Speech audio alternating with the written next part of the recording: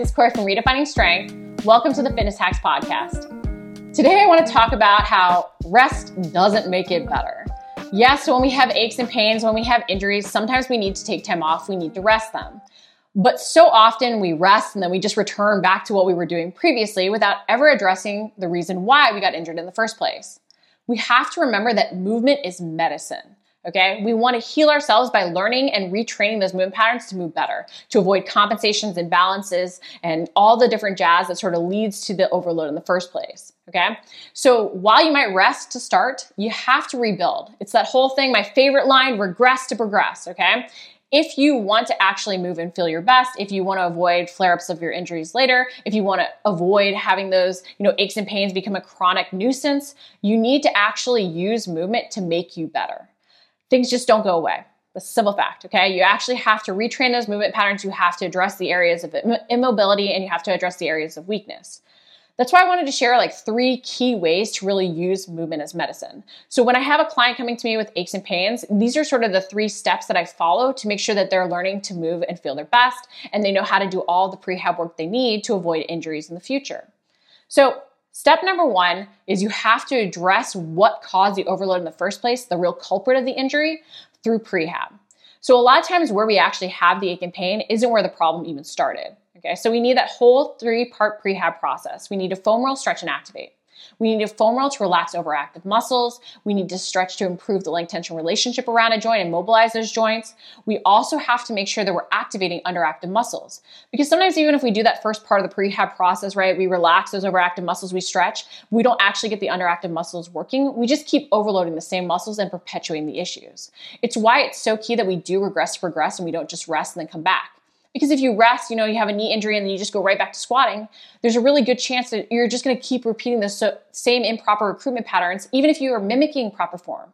And that's the real kicker, guys, is that you can mimic proper form, and especially the more athletic you are, the more you can actually hide, sort of those imbalances or compensations or the weight shift you might have there, because you know what it's supposed to look like, so you use other muscles to sort of mimic the movement pattern instead of recruiting the correct muscles. It's why it's really key we separate recruitment patterns or the muscles being used and the movement patterns we're actually performing.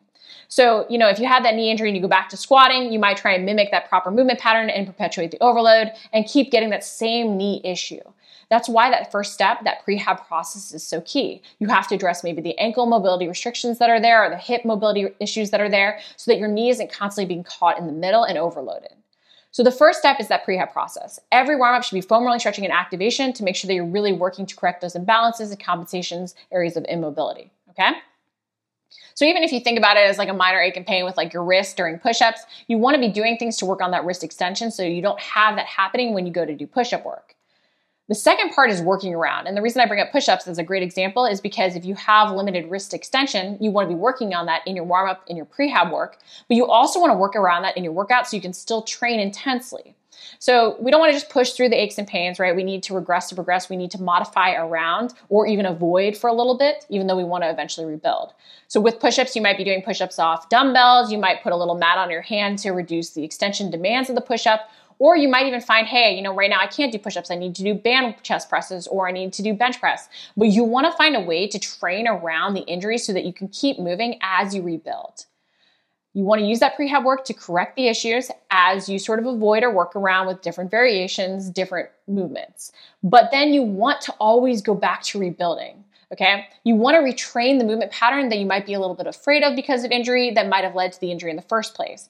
Because if we don't retrain those movement patterns, we're going to, in everyday life, end up getting injured because we don't know how to hip hinge correctly, right? We reach for a pencil off the ground and we get injured. So you really want to see your workouts as a time to practice moving well. So that third step, and the one that I feel like we often leave out, right? We just keep avoiding, oh, you can't do deadlifts because you're back now. No, you got to learn how to hip hinge correctly so you don't overload your back again. So, you do the prehab work to correct the imbalances and compensations, restrictions, all that stuff under active muscles. And then you want to work around so that you can train intensely, strengthen everything up. And then you want to start reintegrating in those movement patterns that you might be a little bit afraid of or that might have led to the injury in the first place or that you felt like you couldn't perform without aches and pains. And you want to do so by using different variations. Maybe you don't use the barbell deadlift, maybe you do a band hip hinge instead or a single leg, but you want to start to work on that hip hinge movement pattern so you know how to recruit muscles correctly to avoid the overload from occurring again. As you rebuild, you might be able to add weight. And then, you might find, hey, I'm starting to get that overload again. You might have to regress a little bit and rebuild, address those weak links again. But you don't want to avoid movements forever. You want to find ways to integrate in those movement patterns as much as possible so that you can be strong in everyday life when performing them. Sure, some aches and pains mean, we want to reduce knee flexion and different things like that, but we want to find as many ways to integrate in movement patterns that we're doing in everyday life to control as much of that range of motion as possible. So those 3 steps: using prehab to correct the underlying issue, modify around or avoid for a little bit so you can still train intensely and build up the muscles that you need to be strong to perform the movement, and then retrain that movement pattern. Don't just fear it and avoid it. That's what often leads to other issues, injuries, and overload because we compensate trying to avoid the movement pattern we really need to learn how to control. If you guys enjoyed the podcast, leave a review on iTunes. Comment below if you have any questions.